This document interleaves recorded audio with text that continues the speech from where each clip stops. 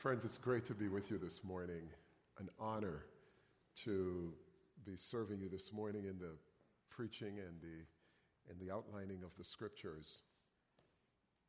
Mike Woodruff and I are friends, and I consider it an honor to be serving at this time in our church, in your church's history and struggle. If you have your Bibles, I'd like to encourage you to turn with me to Romans chapter 8. Romans chapter 8, and we're looking at verses 12 through 25.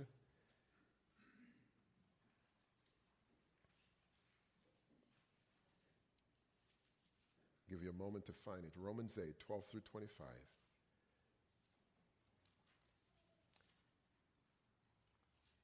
Therefore, brothers and sisters, we have an obligation, but it's not to the flesh to live according to it. For if you live according to the flesh, you will die. But if by the Spirit you put to death the misdeeds of the body, you will live. For those who are led by the Spirit of God are the children of God. The Spirit you received does not make you slaves so that you live in fear again. Rather, the Spirit you received brought about your adoption to sonship. And by him we cry, Abba, Father. The Spirit himself testifies with our spirit that we're God's children. Now, if we are children, then we are heirs, heirs of God and co-heirs with Christ, if indeed we share in his sufferings, in order that we may also share in his glory. I consider that our present sufferings are not worth comparing with the glory that will be revealed in us. For the creation waits in eager expectation for the children of God to be revealed. For the creation was subjected to frustration, not by its own choice, but by the will of the one who subjected it, in hope that the creation itself will be liberated from its bondage to decay and brought into the freedom and glory of the children of God. We know that the whole creation has been groaning as in the pains of childbirth, right up to the present time. Not only so, but we ourselves who have the first fruits of the Spirit, we groan inwardly as we wait eagerly for our adoption to sonship, the redemption of our bodies. For in this we hope. For in this hope we're saved. But hope that is seen is no hope at all. Who hopes for what they already have? But if we hope for what we do not yet have, we wait for it patiently. And we know how hard it is to wait, but we wait for it patiently. It's really a joy to be with you on this beautiful morning. And I can remember several years ago when my wife and I and our children were living in North Carolina, we suddenly had this craving for some good Italian food. And you say, well, what's a Jamaican doing with Italian food? Well, I don't know. Over the years, I developed this love for good Italian food. We had lived in Northeast Indiana for about 10 years and had acquired that cuisine, that love for that cuisine. And so here we are in the South, and one of those Friday nights, we said, where are we going to find some good Italian food? So we drove around, found this restaurant. And this was in an era, and I know when I say this, it sounds like I'm from the prehistoric age, but this was before the invention of Yelp. And when I say Yelp, how many of you know what I'm talking about? Okay, so you use it too. Well, we could have used Yelp that day, that evening, because when we drove into the parking lot of this restaurant, we noticed that there weren't many cars there. And you know how sometimes God sends you these massive clues, and if you just pay attention to the clues, you can avoid yourself a world of trouble. Well, we drove into the parking lot, and there weren't many cars there, and that was just a clue we ignored. We walked into the restaurant, and of course, there weren't many people there. And in looking back, we say that was another clue, but we ignored it. And we sat down and we ordered our meal, and we waited quite a while. And maybe that was the final clue God was saying, that flashing light, get out, get out, get out. But we ignored it. And they finally brought the food, and I had ordered lasagna. And when my lasagna came, I started feeling really disappointed because it was kind of swimming in some water. And yeah, that's kind of what I said too. But I cut it open, and when I tasted it, it was still partially cold. And, that told me right away what was going on. So I pushed the lasagna aside. And fortunately, they couldn't go wrong on the bread. So we enjoyed the bread. We paid the bill. We walked out. And my wife and I said, you know what? We're never going back to that place.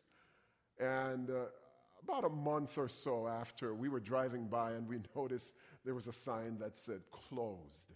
And that didn't surprise us, that this restaurant was out of business. But then a few weeks later, we're driving by and there's this sign on the wall that said, under new management.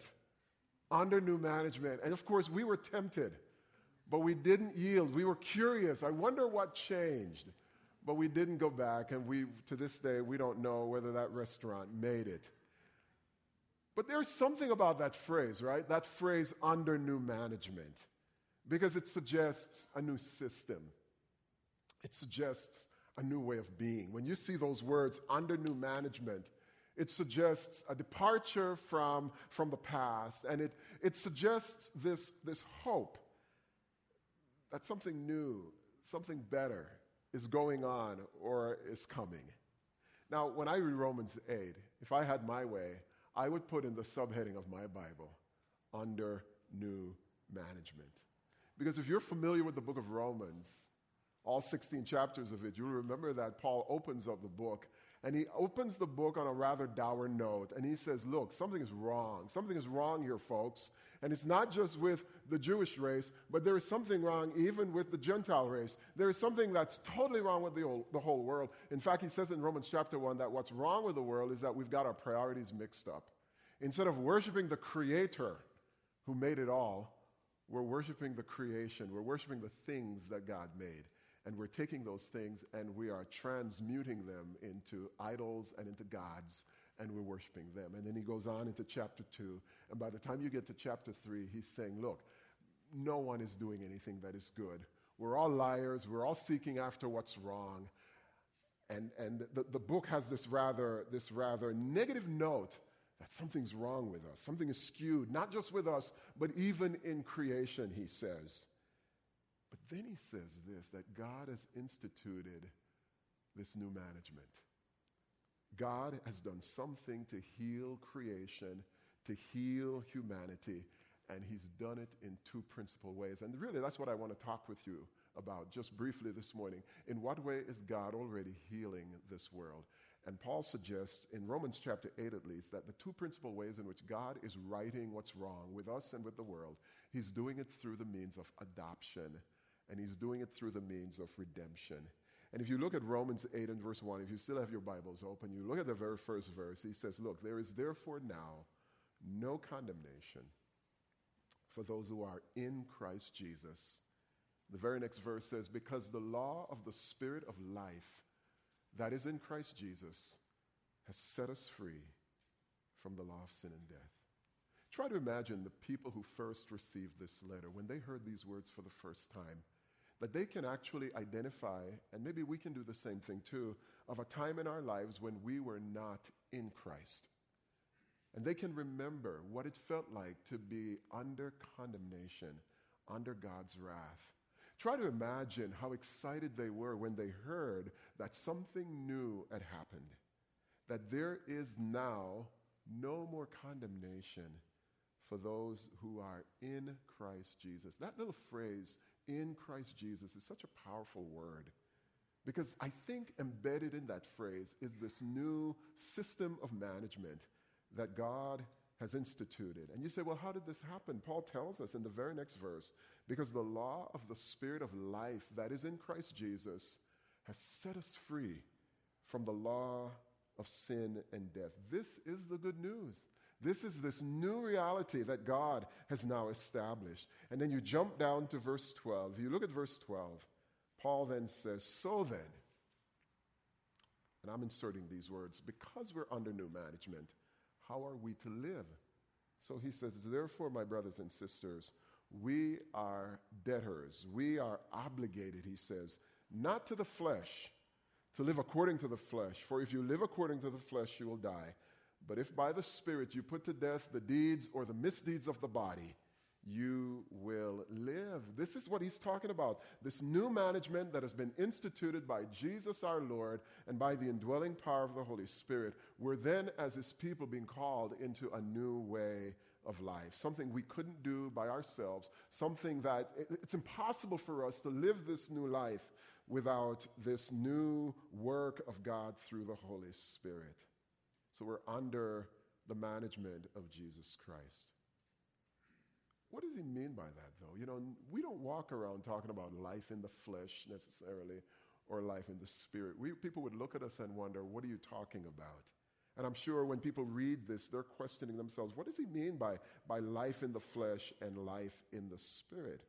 Well, one of the best ways I know how to illustrate this is to actually read another section of one of Paul's letters. This time he wrote to a church that was in this province of Galatia, another Roman province where he wrote this letter.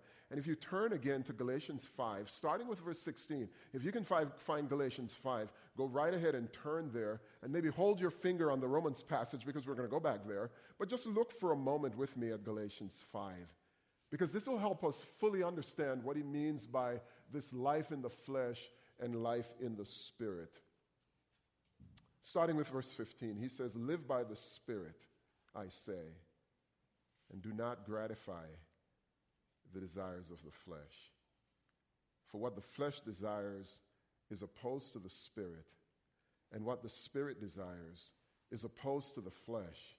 For these are opposed to each other to prevent you from doing what you want." You know, whenever I read this passage, you know the picture that comes to my mind, and you've seen the cartoon image of this, where this person is standing, huge question sign over their head, and on one shoulder is this good angel, and on the other shoulder is this evil angel, and they're both speaking into this person's ear, and the person is wondering, you know, which way do I go? Paul seems to be describing here this struggle that we have as human beings, that we want to do the things that are right, but there's this struggle that's going on, this intense struggle that every single Christian is facing, the struggle between what God wants and what our selfish desires want. And whenever we give in to the flesh, of course, we suffer. Let's just look briefly at what he means by the deeds of the flesh. Look at verse 19 of Galatians 5. He says, "Now the works of the flesh are obvious." You can't hide them. And he lists them: fornication, impurity, licentiousness, idolatry, sorcery, enmity, strife, jealousy, anger, quarrels, dissension, factions, envy, drunkenness, carousing, and then he says things like these. It's not even an exhaustive list. And I'm warning you, as I warned you before, that those who do such things will not inherit the kingdom of God. And maybe that's what it means by when we live this way, we die. We cut ourselves off from the hope of life in the kingdom of God. Now, let me just go on record with you this morning that I am struggling as a human being. That when I look at this list, I see my stuff in here. I want you to know that. I'm not immune. And when I look at a wonderful audience like this morning, my guess is that you might see your stuff in here too. If you're really honest, that as human beings, we're all struggling. Maybe that's the thing that links us together as human beings. I come from Jamaica. My skin color is different from yours. I have a political view that you might find different from what you have. I like watching the Steelers play, and I think they're going to win the Super Bowl this year. And some of you are giving me the thumbs down, and some of you are diehard Bears fans. I mean, there's so many things about us that's different, right? And yet the thing that links us together as human beings many times is that we share this common finitude, this common finiteness, and we struggle as human beings. But there's a paradox here. Because even though the scriptures are telling us that we're under this new system of management through Jesus and the indwelling power of the Holy Spirit, as I said to you, we are struggling. In fact, Paul is a very honest man. If you go back one chapter to Romans 7, he says, look, I'm going to be honest with you. There are things that I know I should be doing that I'm not doing.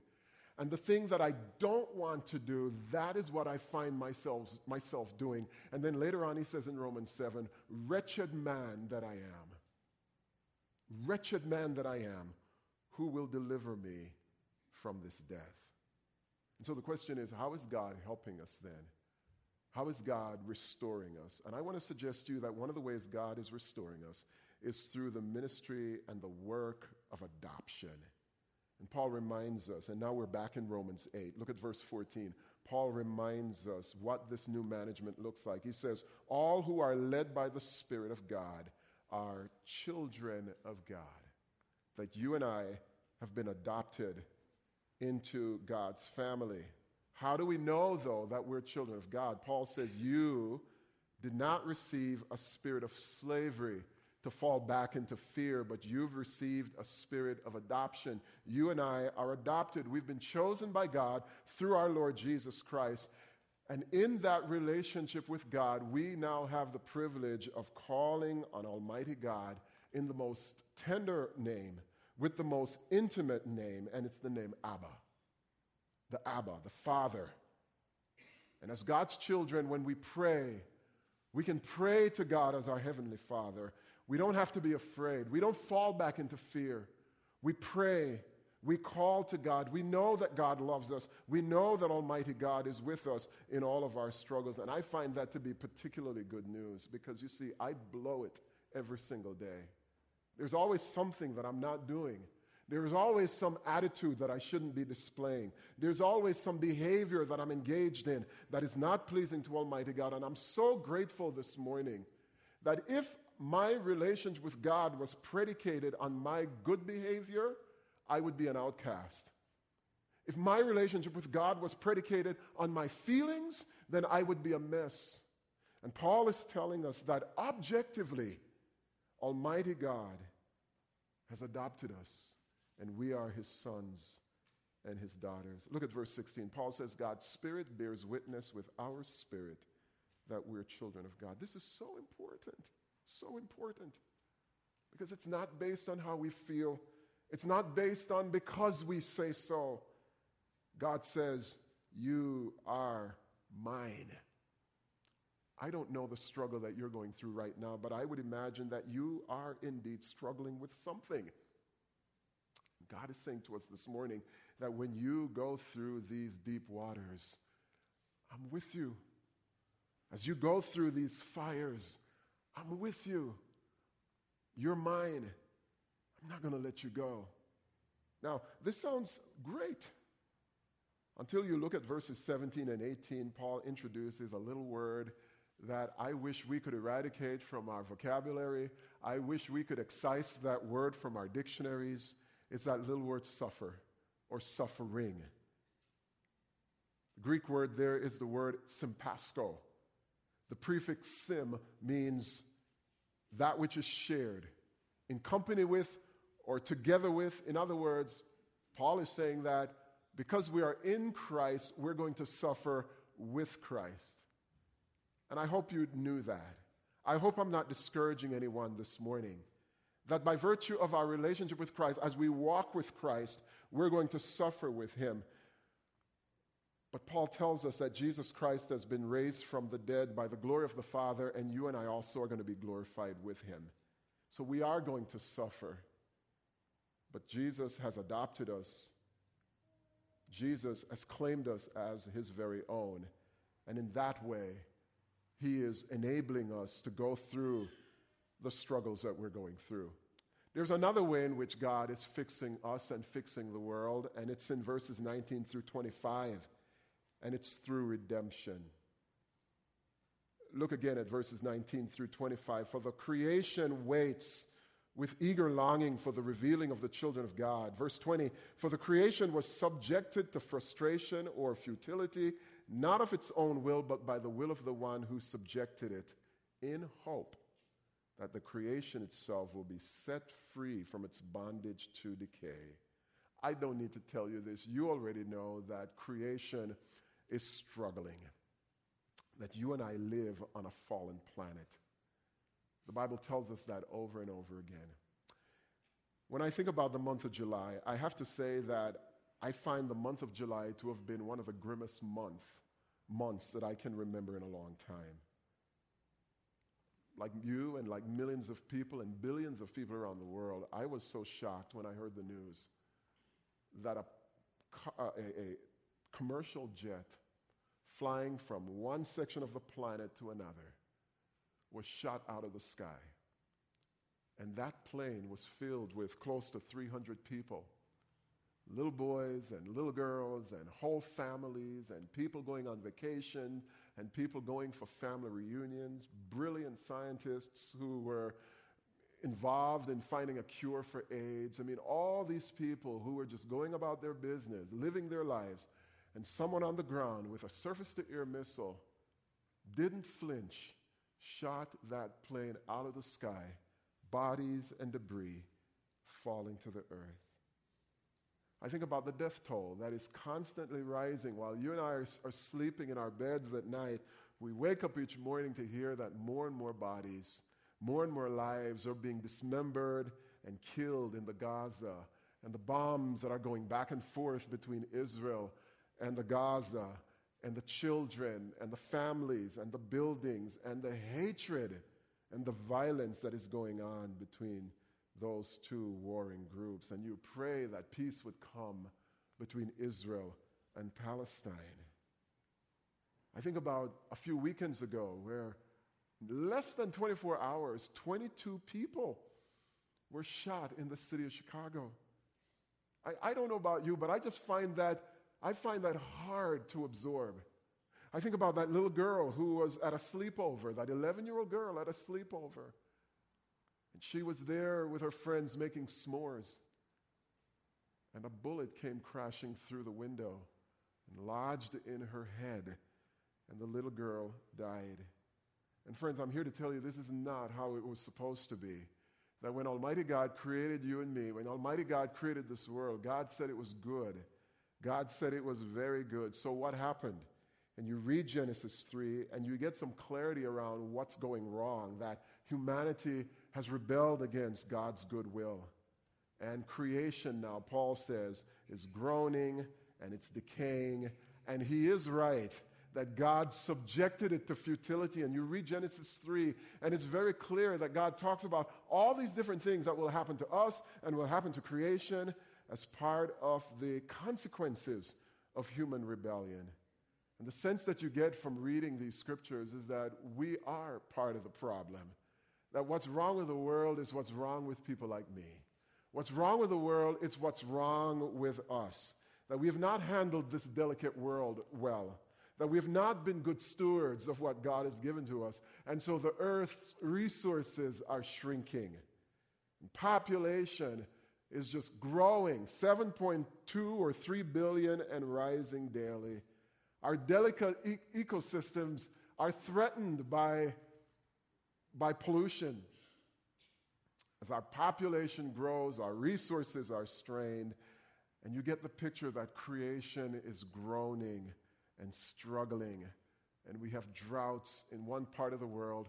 We have floods and too much rain in another part of the world. We have tornadoes, and we have earthquakes and the tsunamis and the cyclones, and the world is just groaning and struggling. He says in verses 22 and 24, we know that the whole creation has been groaning. And isn't that an interesting phrase he uses there? In labor pains until now. And not only the creation, he says, but we ourselves, we groan inwardly as we wait for the adoption and the redemption of our bodies. Is there any hope, though? Is this how it's always going to be? Will there be any relief from the struggles within us, the struggles of a hurting planet? Is there any relief? And that's the good news of Romans 8. Paul says there is. Scripture says there is. We are waiting for final adoption. We are waiting for final redemption of our bodies. Paul wants us to know that the struggles that you and I are going through, they're not going to last forever. That God plans to redeem us. God plans to redeem this struggling creation from its sin. That God plans to redeem it from its groaning and its travailing. And this is why Paul says again in verse 18, and I hope you will hold on to verse 18. I hope you will mark this and take it home with you. I consider that the sufferings of this present time are not worth comparing with the glory about to be revealed in us. You know, last weekend, something happened to me that I had never, in all my almost 28 years as a pastor, I had never experienced this before, where I had 3 funerals on one weekend. You know, that's just how things turned out that day. 3 funerals. And the last service that I had was a graveside service for a dear Christian man in our church. And I stood in that cemetery, I stood by the casket, and I looked in the faces of his relatives, his wife, his daughter, his grandkids, and you could just see the pain all over their faces as they're trying to make sense of how suddenly this man left us. I was with him at the hospital on a Wednesday, and he kept telling me, I'm going home on Friday. And then I got the call on Friday night that he suddenly died. And I stood there, and I'm trying to find the words. What am I going to say to this family? And instead of trying to give them my words, I decided to go to, I think, the most encouraging words from Revelation 21. And this is what I read to the family, and I want to read this for you. Then I saw a new heaven and a new earth. For the first heaven and the first earth had passed away, and the sea was no more. And I saw the holy city, the new Jerusalem, coming down out of heaven from God, prepared as a bride adorned for her husband. And I heard a loud voice from the throne saying, See, the home of God is among mortals. He will dwell with them. They will be his people, and God himself will be with them. God will wipe away every tear from their eyes. May I read that again? God will wipe every tear from their eyes, and death will be no more. Mourning and crying and pain will be no more. For the first things have passed away. And the one who was seated on the throne said, See, I am making all things new. Now, whenever I read that passage, I'm always a little nervous because I believe it with all my heart.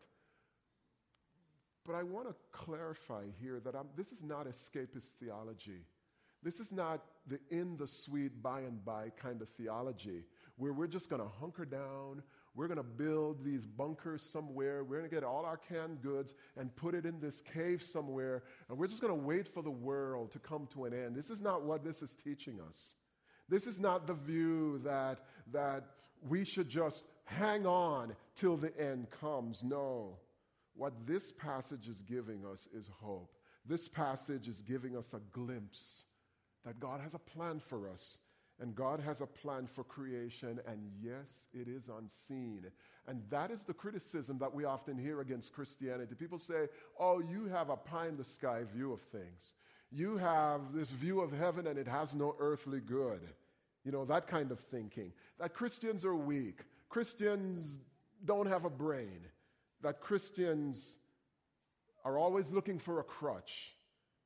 No, this is not a crutch. This is hope. This is a glimpse of hope. And we have many, many glimpses of hope. I think about that passage in Matthew where the teenage girl was found to be with child. She conceived a child by the Holy Spirit. And when the father asked, what do we call this child? The angel said, give him the name Jesus, because he will save his people from their sins. That's a glimpse of hope. When Jesus began his ministry, he gave many glimpses of hope that I am doing something to fix this world. He was healing the sick. He was feeding the hungry. He was opening the eyes of the blind. He was delivering those who were under the oppression of demons. He was doing, as the Bible says, good. He was going around doing good through the power of the Holy Spirit. The biggest glimpse of hope that Jesus gives to us is when they crucified him and they buried him. And the demonic realm thought they had won. But it was only for 3 days. And on the third day, Jesus rose again from the dead. And he said to his disciples, I'm going to prepare a place for you. and I'm coming again. We get these glimpses of hope, and we wait. We wait. So what are we to do then as we live in what I call this in-between time, where stuff is happening, where people are dying, where prayers are not being answered, when life doesn't make sense? What do we do in this time? Let me just suggest to you two things before I close. Number one, I think you and I should live in the kind of hope that we find in verse 24. We need hope. For in hope, Paul says, we are saved. Now, hope that is seen is not hope. For who hopes for what is seen? No one. But if we hope for what we do not see, we wait for it with patience. Friends, I want to say to you this morning, don't lose that hope. And of course, when I speak of hope, I'm not talking about some human kind of aspiration where you say, well, I hope it doesn't rain tomorrow, or I hope the Cubs win the World Series. And we've been hoping for that, right? It's been over 100 years. We're trying to keep hope alive. I'm not talking about that kind of hope. I'm talking about the kind of hope that is rooted in the very character of God.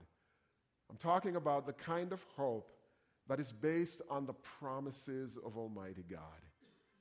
And I don't know you, and you don't know me, but my sense is, as human beings, we're struggling. Some of us are struggling with our marriage, you know. We're struggling with being a parent. Some of us are struggling with trying to find a job or trying to hold on to a job. Some of us are struggling with poor health. Some of us have heard the diagnosis that it's cancer. And when these calamities come at us, you know, I think about my brother-in-law who sent me a text yesterday. And it was just a cascade of problems, physical problems that he's going through, marital problems that he's going through. He lost his job over the weekend. They laid him off. And it's just this cascade of problems that have come upon him. When these problems come at us, the tendency is we want to wave a white flag. And we just say, look, I quit. I can't do this anymore. I'm going to walk away. I'm going to give up. But here's what hope does for us. Hope keeps us stable. Hope keeps us looking with faith and with belief that Almighty God is never going to leave us. He's going to be with us to the end, that Jesus is with us in the midst of that struggle. But here's the second thing I would urge you to do. Live in hope, but also then be a healer and be a helper. You know, earlier this year, we lost our 17-year-old nephew. And it was a very tragic way in which we lost him.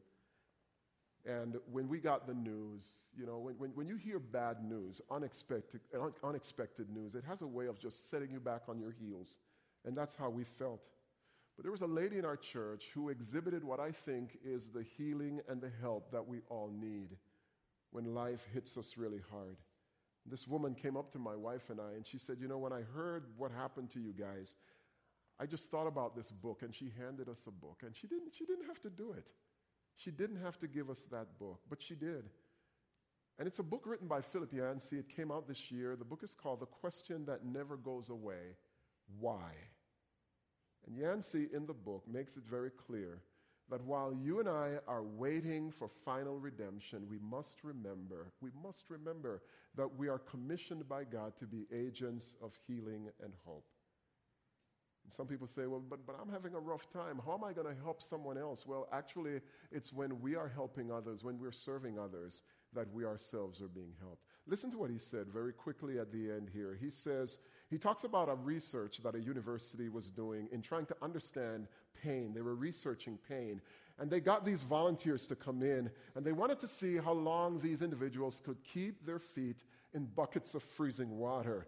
And here's what the researchers observed. They observed that when a companion was allowed in the room, the volunteer could endure the cold twice as long as those who suffered alone. And so the researchers deduced that the presence of another caring person doubles the amount of pain a person can endure. Every survey shows that a person who is connected with a caring community heals faster and heals better. And this is what the church is, right? When the church is at its best, when the church is working the way it should work, the church is able to provide healing and hope. And to me, that's the best apologetic for being part of a church.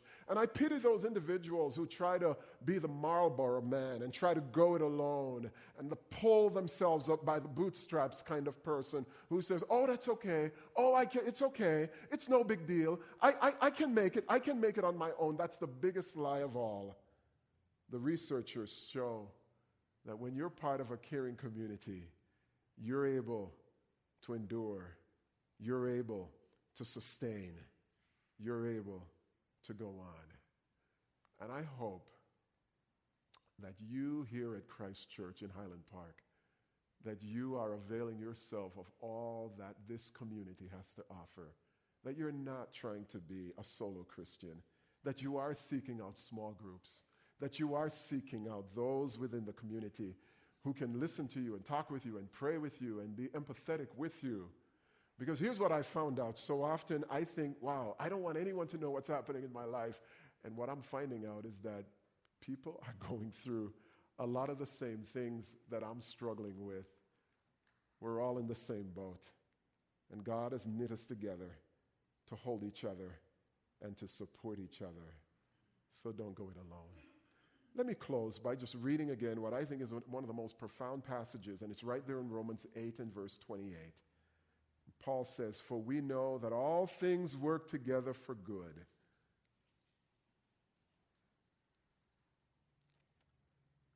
Let me say that again. We know that all things work together for good. For those who love God, who are called according to his purpose. Friends, you and I are struggling. Creation is struggling. We're going to fail. We're going to suffer. But Paul seems to be saying to us this morning that all things, the stuff that you're going through, it's going to work together. And we don't know how. But we serve this awesome God who has adopted us, this awesome God who is redeeming us, and somehow God has this recipe where he's going to take the threads, the tangle, the mess, what seems irredeemable. God is somehow taking it and using it and causing it to work for our good and for God's glory. And I'm standing before you this morning and telling you that your struggles are never wasted. It's never wasted. God is going to use those struggles to bring glory to himself. I hope you believe that. I encourage you to believe that this morning. Would you pray with me? Lord, hear the prayers that we now make in this room. Lord, we can't hide from you. We look at each other from the outside and we make the mistake of thinking that all is well. But you know the struggles that we all endure. Lord, I ask that you will cause life together in this community to be enriched, that this would be a place of healing and hope, of honesty. Lord, thank you that you are at work in the world. It's unseen sometimes. But Lord, we know that you are on the throne and you are making all things new, so we wait in hope. We give our lives to you again. And we pray that you will send us out from here. Even as we come to this communion table, we see another glimpse that you are at work. And you would send us out from here to be your agents of healing and your agents of hope. And we pray all these things in the precious name of Jesus Christ. Amen.